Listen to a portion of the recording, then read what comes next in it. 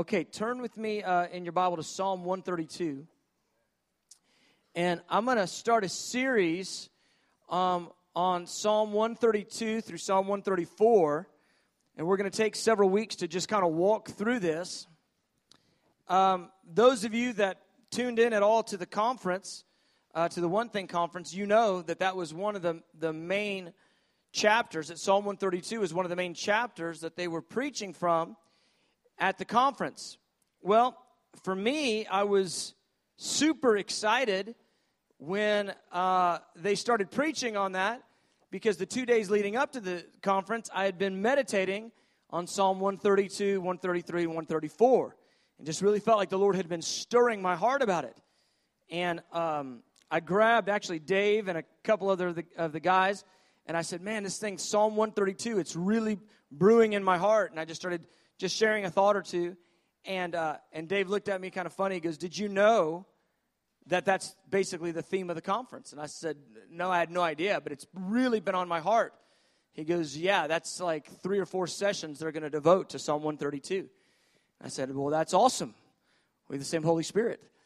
And so, but I felt charged by the Lord, like, man, this is something the Lord is speaking.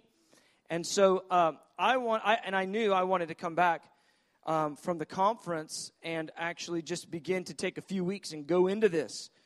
And so Psalm 132, it's really a critical chapter about building the house of prayer, and it goes back to David's, really his commitment and his vow to the Lord to find a dwelling place for the Ark of the Covenant and to find a resting place for God on earth.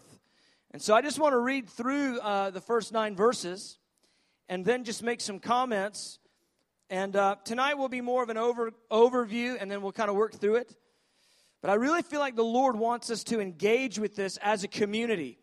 I really strongly feel like the Lord wants to even refresh the vision for building the house of prayer and tie in the dynamics of building community as well as building the night watch and seeing the break-in of God, seeing revival actually move in that reality. All those ingredients together, and we find those in Psalm 132 through 134. So let's just read this, Psalm 132, verse 1. It's a song of ascents.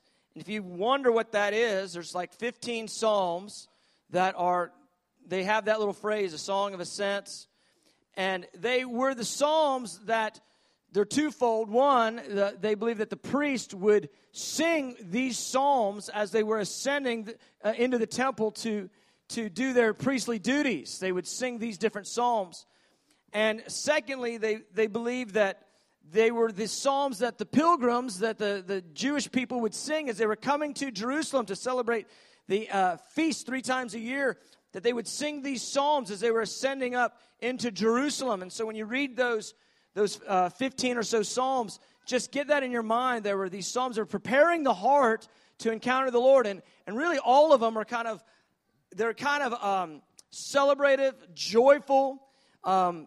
They set the hope, of what God will do. So Psalm 132, verse 1, a song of ascents. Lord, remember David in all his afflictions, how he swore to the Lord and vowed to the mighty one of Jacob. And this is the vow. Surely I will not go into the chamber of my house or go up to the comfort of my bed. I will not give sleep to my eyes or slumber to my eyelids until I find a place for the Lord, a dwelling place for the mighty one of Jacob. Verse 6 says, behold, we heard of it in Ephrathah. Ephrathah is the region around Bethlehem. You have Bethlehem, and it's this region around Bethlehem. We heard of it in Ephrathah. We found it in the fields of the woods. Let us go into his tabernacle. Let us worship at his footstool. Arise, O Lord, to your resting place, you and the ark of your strength. Let your priests be clothed with righteousness, and let your saints shout for joy. Now, this psalm, it doesn't have a stated author, but if you look at 2 Chronicles 6, and we won't look at it, but I'll encourage you to look at it later. 2 Chronicles 6, you'll find that the very words of verse 8 and 9. They're from 2 Chronicles 6, right after Solomon had dedicated the temple. And so it's very likely that this is Solomon speaking in the next generation after David, and he's saying, Lord, remember the promises you made to David, which I think it's interesting what Dave shared, because there you have it. You have a son who's declaring the promises that the Lord had given to his father and calling the peoples and calling the Lord to account of it and calling the peoples into remembrance of it. And so here we have Solomon likely, and he's saying, God, remember the vow that David made to you.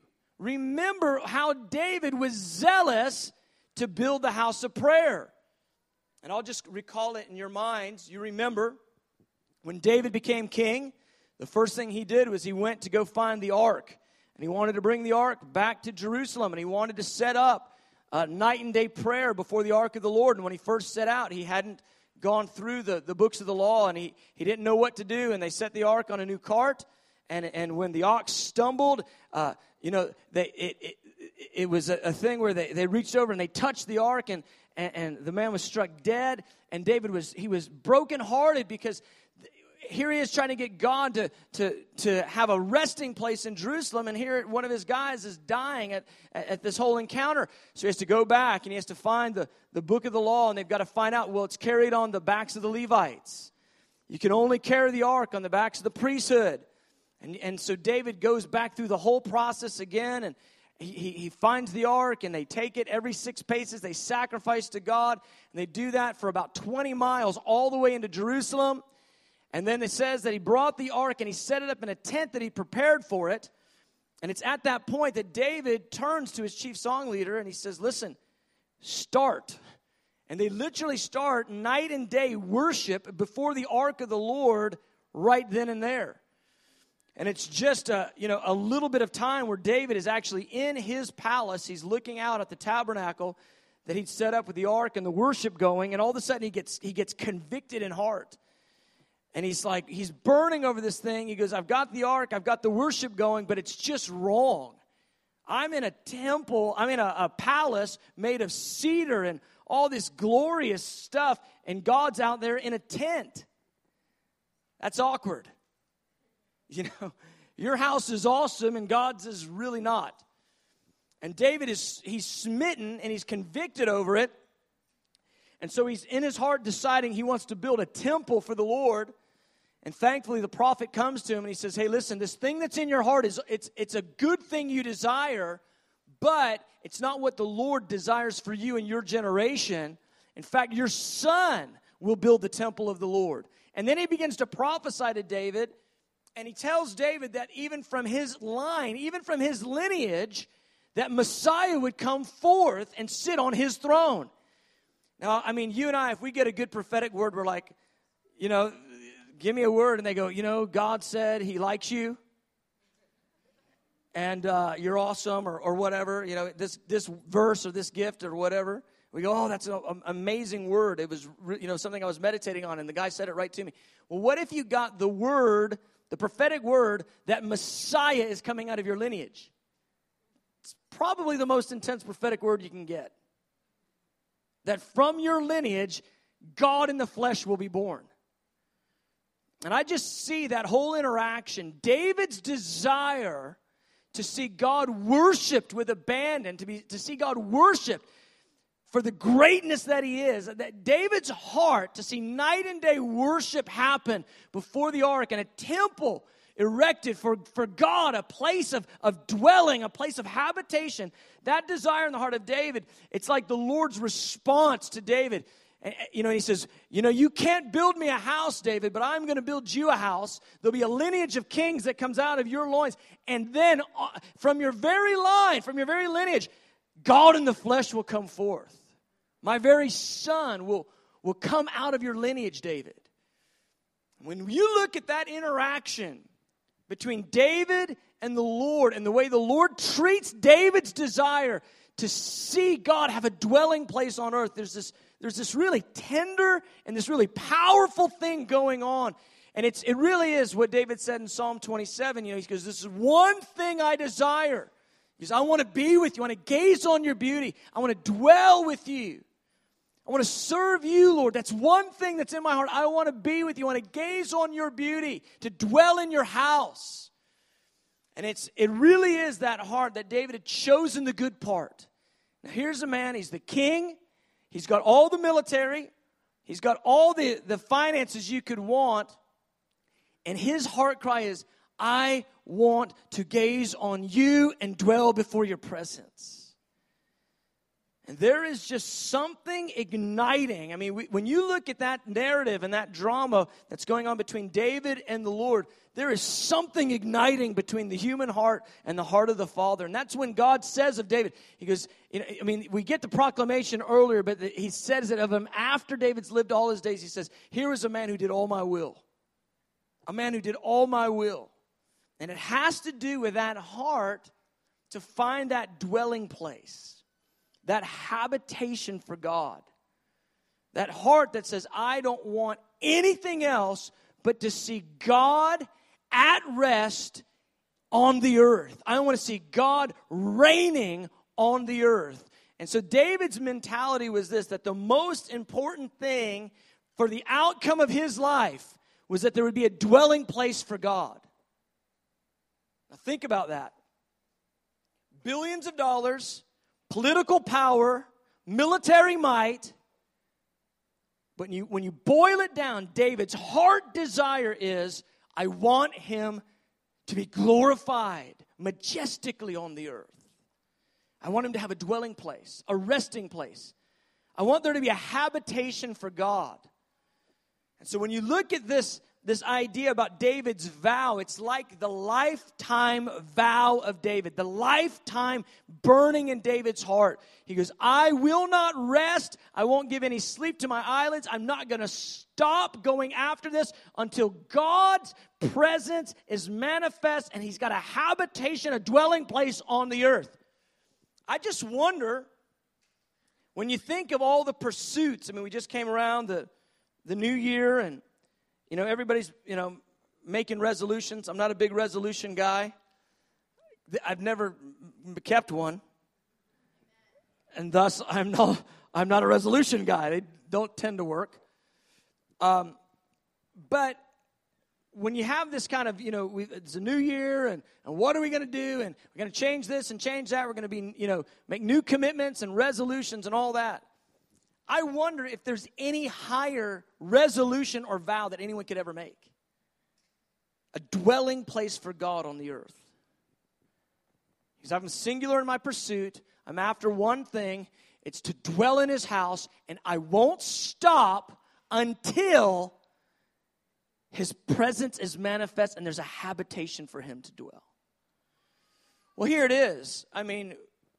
Our house of prayer, we are really weak in our endeavor here.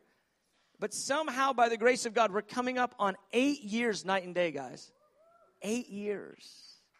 How? How is that happening? And not 8 years where we put a CD on. 8 years with somebody leading a worship set that has not stopped day or night. We just came through the holidays, and it was thin, and it was weak. I sang on a set. You missed out. We just let anybody on the platform almost. You let me up there. But, and it just so weak coming through, just thin. And I remember, being in here Christmas Eve, Christmas Day, and just it's a handful, just a handful. But the fire on the altar continues to burn. The fire of worship and prayer continues to burn. And somehow, honestly, by the grace of God, we find ourselves coming around the corner on our 8th year. And I look back and I just go, Lord, this had to be your idea before it was any of our idea. Well, he goes, well, of course it was. Because it's so evident to me on this side of things that there's no way that this happens unless the Lord does it. Well, of course, unless the Lord builds the house, they labor in vain who build it.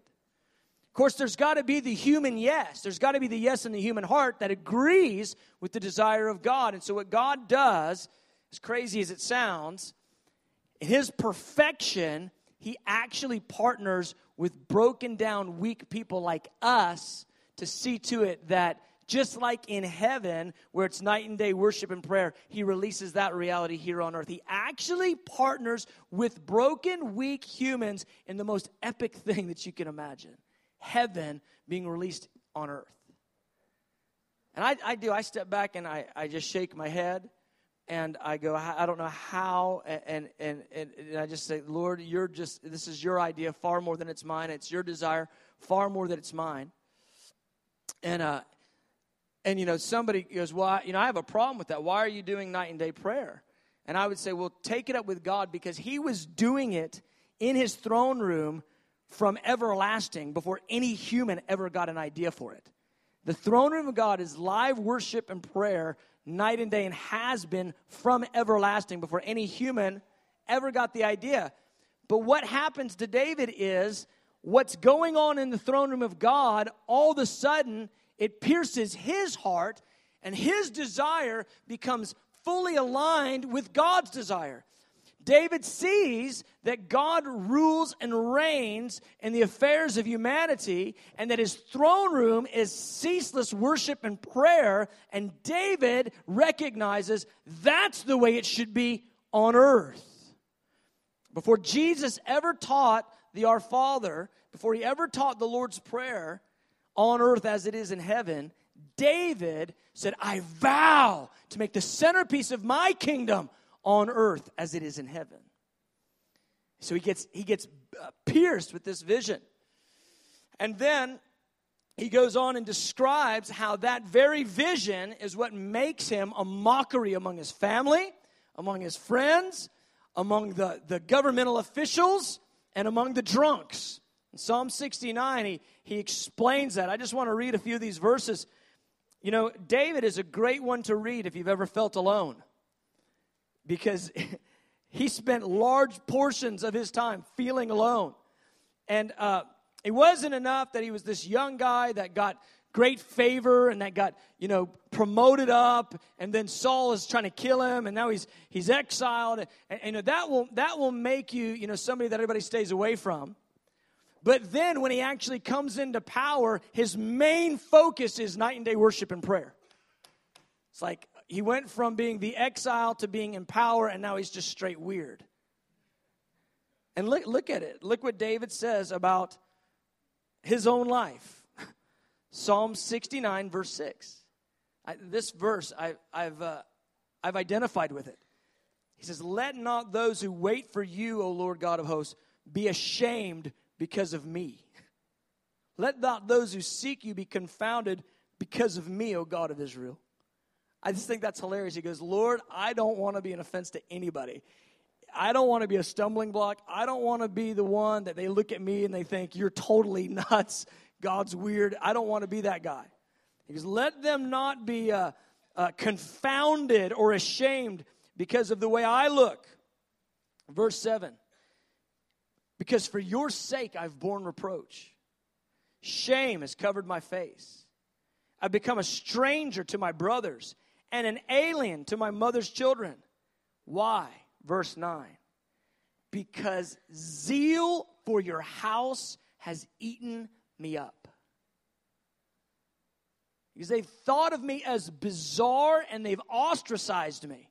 Why? Because I'm burning with this vision to see that you would have a habitation on the earth.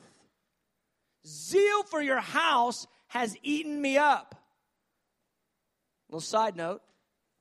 Can you think of anyone else who they said about him, zeal for your house has eaten me up? That's right, Jesus. That's pretty good. David and Jesus, they were able to say in truth, he is eaten up. He is completely possessed with the desire to see God's habitation on the earth. And Jesus takes it to a whole other level because he's flipping over tables, making a whip, driving people out. You've made my Father's house into a den of thieves. I mean, Jesus takes it to a whole nother level. David's just like zealous about getting the ark back and getting the thing, going. Let's get some worship going. Let's get a temple built. Jesus is like, I'm about to drive you out of the temple. That verse is the only one that I think enabled the disciples to hang with him. It's like, this is cool. Jesus, things are getting, momentum's building. The new ministry is growing. We're with Jesus. He's doing miracles now. This is awesome. Why has he got that whip in his hand? Why is he hitting those guys with the whip? And they go, oh, that's right. Zeal for the house of prayer. It's eating him up. Now, I'm not encouraging any of our section leaders or staff or anybody to get a whip, beat people up that aren't taking the house of prayer seriously. That's not the point. But what is the point is there's the spirit that the Lord puts on people. A good one that looks foolish to others. There's a gripping that happens to the heart that is by the Spirit of the Lord, and it looks completely ridiculous to others. Even to the extent of people being ostracized and people being looked down upon.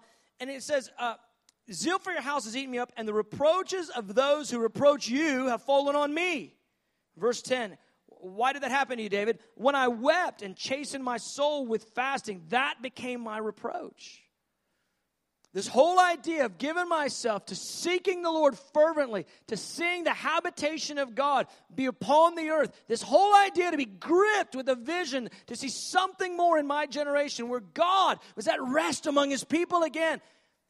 Fasting and prayer and seeking the Lord with aggression, it's actually become a reproach to me.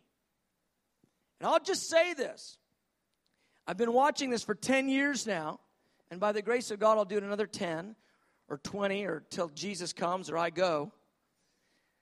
But I've watched this thing over and over and over and over, and the goal isn't to be as weird as possible so you become a reproach. That's not the goal.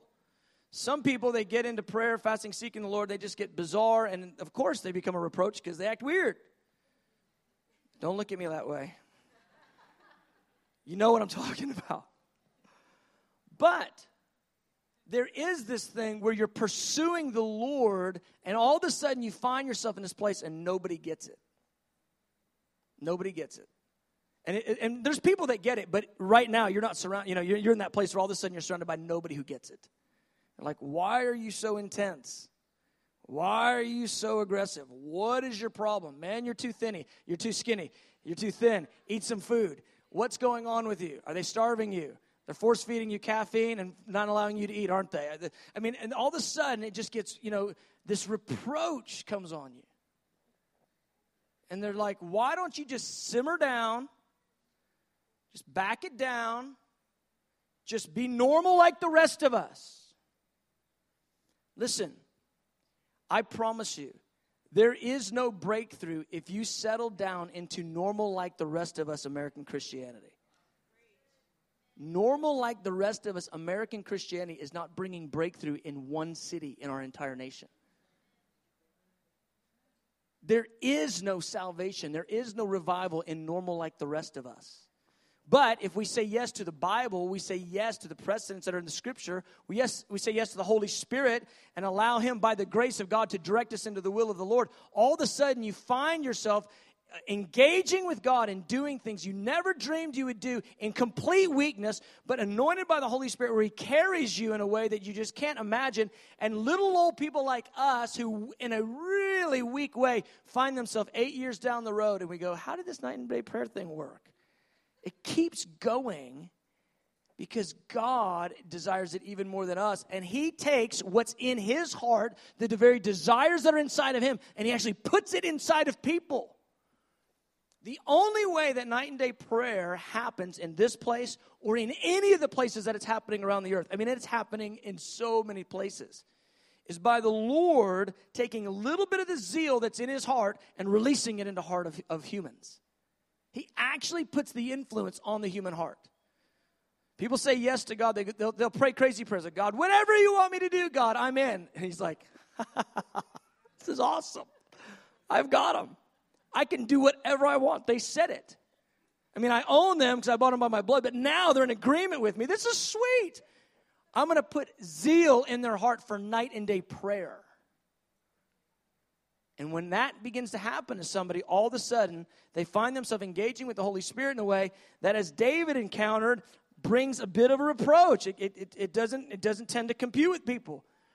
And so verse 11, he says, I have made my garments sackcloth, and I became a byword to them. And those who sit in the gate, they speak against me. And that was the governmental leaders of the land. Those who sit in the gate. That's where the business was done, in the gate. In the gate of the city is where the leaders were. So he goes, the leaders of the city are speaking against me. And then he says, and I'm the song of the drunkards. So from the bar to the city gate, they're singing crazy songs about crazy David, or they're making fun of him behind his back. Because he was tapping into something that was touching the heart of God, which God said, he's a man after my own heart. You see how that works? So many times the human perspective is, this is completely crazy, but the heavenly perspective is, this is what's on my heart. It's the very thing that moves me. And I've been, in some form of ministry for over 20 years, and that entire time, at some level, been ministering to young people. And somebody said, well, man, if you're so aggressive and you call young people to radical lifestyles, isn't that a little bit careless? And I would just say this, we have not seen a radical enough generation of young people in America yet. We have not seen it yet. And God wants to release such and what I mean by radical isn't just crazy. I mean just radical in abandonment and obedience to the Word of God, following the Holy Spirit, seeking God in fasting and prayer, and living out the Scripture. That style of radical. And here's what I found in 20 plus years of ministry. Really what people are looking for, because there's an itch inside of them to do something, just do something with abandonment with God. And really what people are looking for is just somebody to give them permission. Just somebody to say, hey, you can go for it. You can go for it, and there's grace available for you to go as far as you want to go in God. You can go for it. You want to seek the Lord in fasting and prayer. You want to go deep in revelation in the Scripture.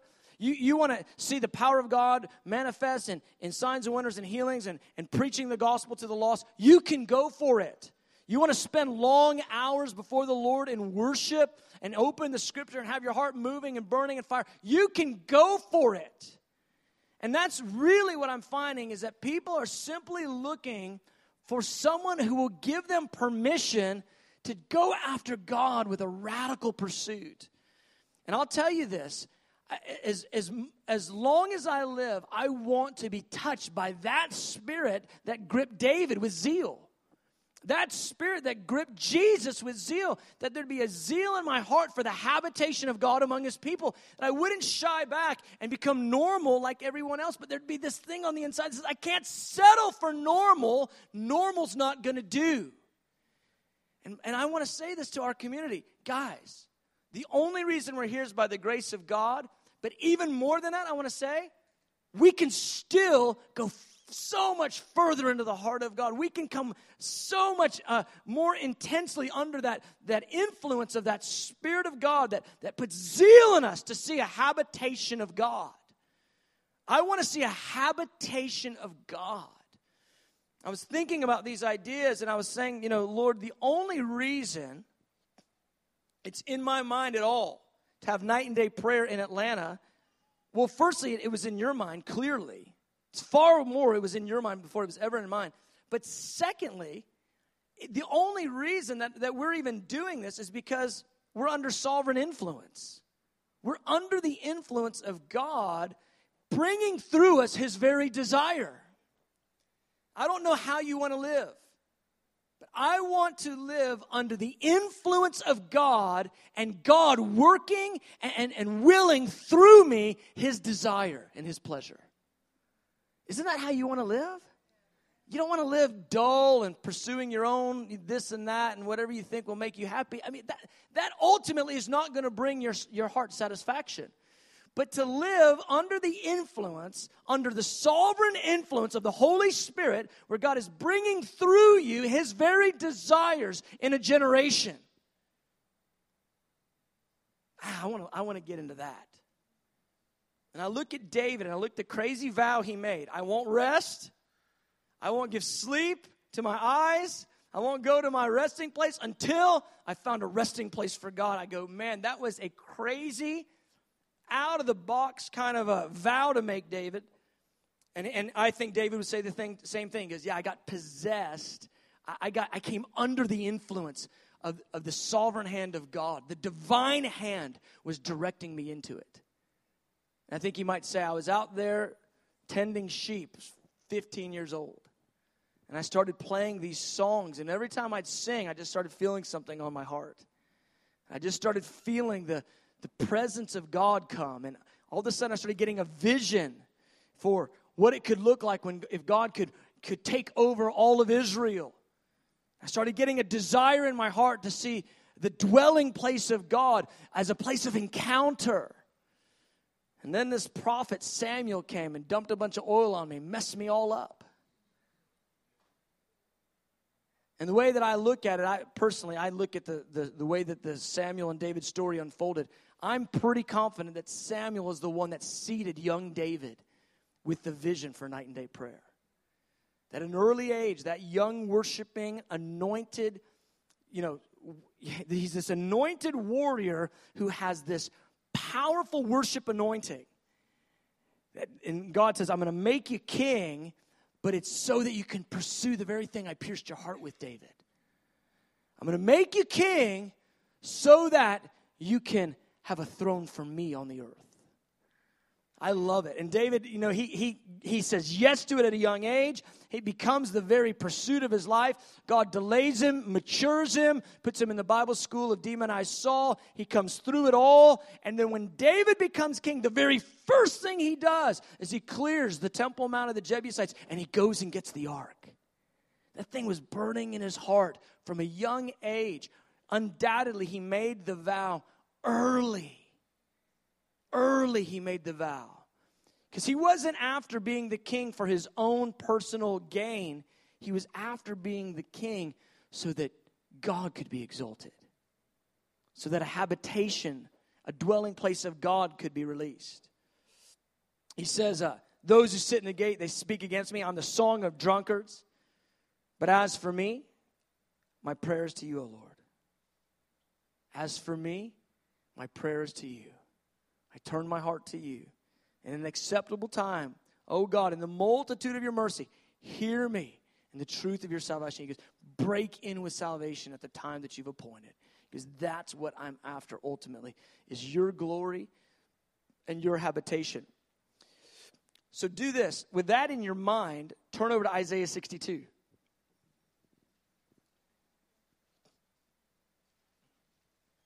What David's operating in,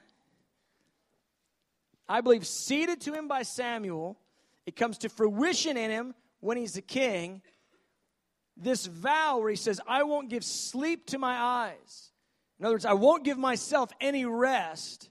What he's operating in, this anointing to see a habitation of God released in the earth, Isaiah prophesies that exact same anointing, that exact same Spirit of the Lord putting zeal in the heart, not just of one, but of an entire generation. Look at Isaiah 62. This is a familiar verse for us in the house of prayer, but let's look at it through a different lens. Look at it through the lens of David's vow, where David says, I won't give sleep to my eyes or slumber. He goes, I won't rest until God has a resting place. Now look at Isaiah 62:6. He says, I've set watchmen. This is the Lord speaking of the end time prayer movement. He says, I've set watchmen on your walls, O Jerusalem. They shall never hold their peace day or night. And you who make mention of the Lord, do not keep silent and give the Lord no rest till he establishes, until he makes Jerusalem a praise in the earth. The point is this. David was operating by the hand of the Lord in the zeal of the Lord to see night and day prayer established in his generation. He agrees with it, and God brings it through him in his generation. We have the record of the vow that he makes, that I won't rest until there's a dwelling place for God. And then 300 years later, Isaiah comes on the scene, and he prophesies Isaiah 62:6 and 7, and he says this, not only Will there be one man who sets up night and day prayer in his generation? He goes, at the end of the age, there will be an entire generation. I've already set them apart. They're watchmen on the wall, and they will not rest.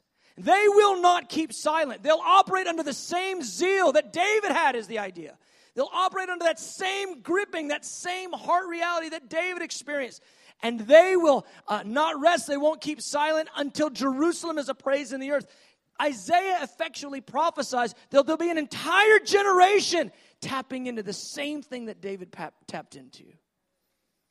And beloved, I look at us and I go, man, Lord, I was praying to the Lord the other day. I go, Lord, we need your Spirit. We need the Spirit of revelation. I cannot go around here parroting verses that I get, just with my mind. My heart has to move.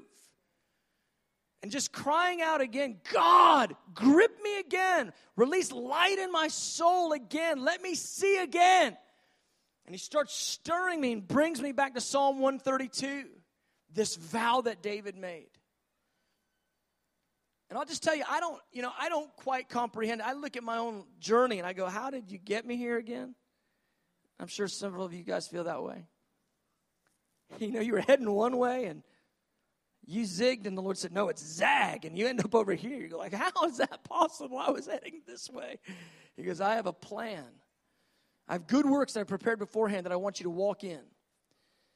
And he pushes us along. He leads us along into his will. And I just look back at my life and go, I don't understand this. And he said, well, before you ever had any desire to do night and day prayer, he said, I had a desire for a dwelling place in Atlanta. I had a desire for a habitation in Atlanta. I had a desire for a resting place in Atlanta. And I'll just say it this way. You and I, just as David was gripped by the Spirit of the Lord, the only reason that we exist, the only reason this place is even here, is because somehow we've come under the sovereign influence of God to see a dwelling place for the Spirit of God built in this city. I got to tell you this. This is awesome. Wait till I tell you this. When I first started getting the idea that I want to do night and day prayer, I got this vision to do 5 of them. And some of you heard me explain how I got that vision. It was a time of prayer, and I felt like the Lord spoke to me 5, and shortly right after that, the Lord confirmed it to me in a way you just can't make it happen. And so I knew there's going to be 5 houses of prayer in Atlanta. There's going to be 5. And then we started doing it, and it was so hard. About a year and a half in, people started going, so when are we going to start the next one? I'm like, start the next one? I'm just trying to basically just hang on while we're doing the first one, and that may be the only one. We may not even know those other guys. God help them, whoever they are. Just because it's so hard. It was just way more difficult than what I imagined. It's always that way, and because we'd never sign up if we actually knew the full price tag. The Lord goes, I'll help you say yes to this price tag. It's going to cost you quite a bit, but my grace will be there to help pay it for you. Just say yes. So, we get going, and it's like the other 4, I'm thinking there's probably somebody else, some other guy, some other place, and I start trying to give that vision to other people. Hey, maybe you're a guy to do a house of prayer down there. Go for it. We'll cheer you on. And about a year and a half ago, the Lord begins to bring that vision back to me in a big way, just so clear. And, I spoke it to you. It's something I want to do. So I just say yes again. I go, okay, however you want to do it, I'm so happy. Well, the Lord begins to strategically set us up in relationship with a ministry in the inner city of Atlanta, because I knew there'd be one in the Northeast, one in the Northwest, Southwest, Southeast, and one in downtown Atlanta. That's what I felt like the Lord had said to me when he said there was going to be 5. And he strategically sets us up with this ministry in the inner city. And we have this great connect and relationship, and I'm like, man, this is sweet. God was doing something, and then it just goes blank for about 18 months. And then about a month ago, things start percolating with our friends at the Atlanta Dream Center again. And out of the blue, 2 of our staff who'd been with us for 7 years they get a vision. They're working in the marketplace, but they get a vision to move to downtown Atlanta and connect to the Atlanta Dream Center. And they had a whole ministry in their mind. They get down there, and though they had this whole ministry plan in their mind, the main thing that's burning on them is building night and day prayer in the inner city. Well, long story short, the Atlanta Dream Center has just been waiting for somebody to come down there and lead the charge for night and day prayer. And do you know, this past Friday, we all agreed together, Nathaniel and Tiffany Flock are going to birth the house of prayer at the Atlanta Dream Center. Oh, my goodness. But there's no way that happens. I couldn't have talked anybody into it. It just begins to roll, and the desires, the joy that's in the heart of the Lord to see Atlanta be a resting place for His glory, He begins to move the pieces. We begin to say yes, and then He just puts the pieces in place, and they're now starting the house of prayer. This is the second one. We're just getting ready. I mean, it's birthed officially, but that one's getting ready to start percolating. I'm so blessed by how the Lord leads. Well, it's His zeal. It's the very thing that He put in David. It's the very thing that Isaiah prophesied. It's the very thing that Jesus, when He shows up in the temple and He sees all those money changers and all the deceit going on and the falsehood that possesses Jesus, God in the flesh, to drive out the money changers with a whip. You ever, like, when you walk through it in your brain, you ever wonder where the whip came from? I mean, he didn't show up. He didn't have a carry permit. You know, he shows up and goes, what in the, I'll be right back. Goes out, gets the branches down. He's going, and he makes a whip, comes on back, and then starts driving them out. I mean, super intentional Jesus. Burning with the Spirit of the Lord. Jealous for the house of God. Desirous to see the place be a dwelling place of God in the Spirit. The very thing that David was experiencing, the very thing that Jesus was experiencing, it's the very thing, beloved, that you and I have touched. In some measure, in some way, the idea that we want to be a part of something that goes 24/7 for the beauty and the glory of Jesus, it's the very same thing. The Holy Spirit gripping the heart and putting His zeal inside us. It's that Psalm 132 vow. Well, interestingly enough, and I'll just land. Interestingly enough, Psalm 132 works with Psalm 133, which works with Psalm 134.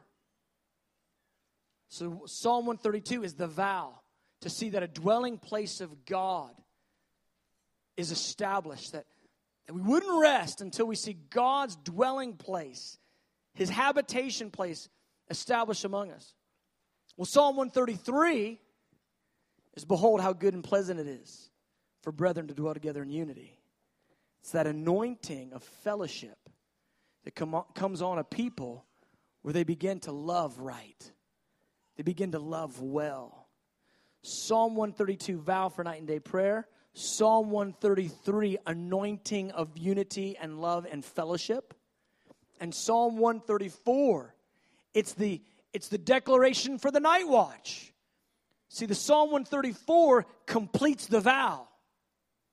No matter who you talk to, no matter where you go, when they're building night and day prayer, they always scratch their head and they go, we just don't know how to get the night watch done. So you can't do the vow of night and day prayer unless you have the night watch reality. And so it goes, the vow, we say, yes, I want to be gripped with the zeal of the Lord. And he goes, you know what? That seems hard, doesn't it? He goes, you hadn't seen hard yet, because you're going to actually need a tangible anointing that runs down you and covers you to get into Psalm 133. See, they actually escalate in difficulty. Psalm 132, vow for night and day prayer. Psalm 133, unity and love among the brethren. Now, tell me something. Unity and love among the brethren. Is that easy? It's probably the single most debilitating thing that's happened in the body of Christ, is that the brethren have divided over 1 million issues, most of them based on selfish ambition and conceit, because James so adequately tells us that wherever there's selfish ambition, every evil thing exists. If you can get selfish ambition and conceit going in the midst of the body, people looking out for self rather than looking out for what God said, then you can get that thing all confused. He goes, disorder and every evil thing, which really ends up being a pretty intense commentary about many of our expressions in the body because of the exaltation of self and rather than the exaltation of Jesus. So you get the 132 vow, you get the 133 anointing of unity, which the commentators will tell you is an anointing of joy because it's resurrection after the cross, and I'll do a whole message or two on it. But you get the 132 vow, you get the 133 anointing of unity, and then you get the 134 night watch filled with that unity and the vow, people walking it out even in the night hours. And then the thing ends with the Lord turning around and the Lord releasing blessing on his people. Those three go right together in one package. And that's what we're going to talk about the next several weeks. Anyway, I'm just sort of emoting tonight. Just brimming, kind of with all these thoughts. And what I want to do is I just want to, I want to ask the Lord to come, and I want to ask the Lord to, again, bring us under the influence of the Holy Spirit in the way that we would say, like David said, I won't rest until I see a dwelling place for God. I mean, we need in our hearts to say yes and yes again to this reality. But even more than that, we need the sovereign influence of heaven to grip our hearts with fresh vision and to grip our hearts with grace, fresh grace, to go for this thing hardcore. I think one of the things that I've just carried for the longest is to actually see Atlanta fall to the kingdom of God, where the city is a dwelling place. The whole city, a holy zone of kingdom influence. It's a phrase the Lord gave me, 15 years ago, that the whole city would be a holy zone of kingdom influence, where there'd be a manifestation of the power of the kingdom of God throughout the city, not just in a room. I mean, I'd love to get a full-blown heaven encounter in the room at all times. Let's start there. Even on the front row would be wonderful. But you get the whole room, but then you get the whole county, and then you get the whole city, where you get this kingdom, expression of power and manifestation. There's just a dream in my heart to see this whole city be a dwelling place for God in the Spirit. It's at Ephesians 2:22. He goes, I'm building you together as living stones to be a dwelling place for God in the Spirit. What could it look like with 1,000 congregations experiencing the on earth as it is in heaven reality? Well, those things are the things that first hooked me when it came to night and day prayer. I was a revival guy, still am. But I got pricked with the vision for a massive takeover of the Holy Spirit in our city, just to see revival sweep through every nook and cranny. And it was in that pursuit that I realized for that to happen, we've got to pray. We got to see God, break this thing open. And the only way that's going to come is through intercession. And then when he gave me the vision for prayer, he twisted it on me, shifted it on me. He says, you don't pray just to get stuff from me. You pray and you worship me because I'm worthy. I said, oh, you mean like all my days? Like just to take all my days. Like this is the way I live. And am I worthy of it? Am I worthy of that? And he began to show me, Mary who chose the good part. Martha busied, Mary sitting at his feet. And I remember being 2 years into building the house of prayer, and we'd just gone 24/7. I remember talking to some leader friends of mine, and they said, so what are you guys doing? I said, well, we're praying. We're 24/7. They go, how long have y'all been 24/7? I go, about 6 months. They go, well, is revival happening yet? I go, no, not yet. Well, what are you praying for? Well, we're praying for God to release revelation and direct our hearts into the love of God. And we're mostly praying for the knowledge of God, actually, which is, revival, but even more. And we're praying for the Lord to return. They're like, oh, that's nice. That's nice. Okay, so what are you guys doing? Oh, we're winning the whole city to Jesus. I mean, we've got all these epic testimonies. He goes, so what do you do? I go, mostly sit in an empty room, talk to God who I can't see most of the time. I go, that's nice. And walking away, I'm thinking, they think I'm weird. Because I used to be so normal. And if what I used to be was normal, whew. Because I was still the revival guy, still on the fringe even then. And now I go, Lord, what did you do to me? And he just says, son, am I worthy of it? And then he has to take it to this place with me. Am I worthy of it if you never see the outcomes that you desire? Am I worthy of your heart even if you don't see everything you've dreamt? Will you allow me to grip your heart the way I gripped David's? David never saw the temple. David never saw the fire fall when Solomon prayed. Will you allow me to possess you with zeal like I did David and like I did my son? And then after a while, you just get so wrecked with it all, and you just say, Lord, just do whatever you want to do to me. Just make of me whatever you want. I'm yours.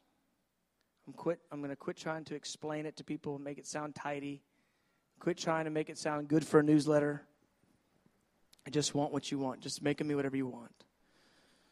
And let zeal for your house consume me. Just let zeal for your house consume me. Good. Well, I want to pray. I want to ask the Lord to release that zeal on us, that Psalm 132 zeal, that vow that we wouldn't rest. That we would come under this reality again.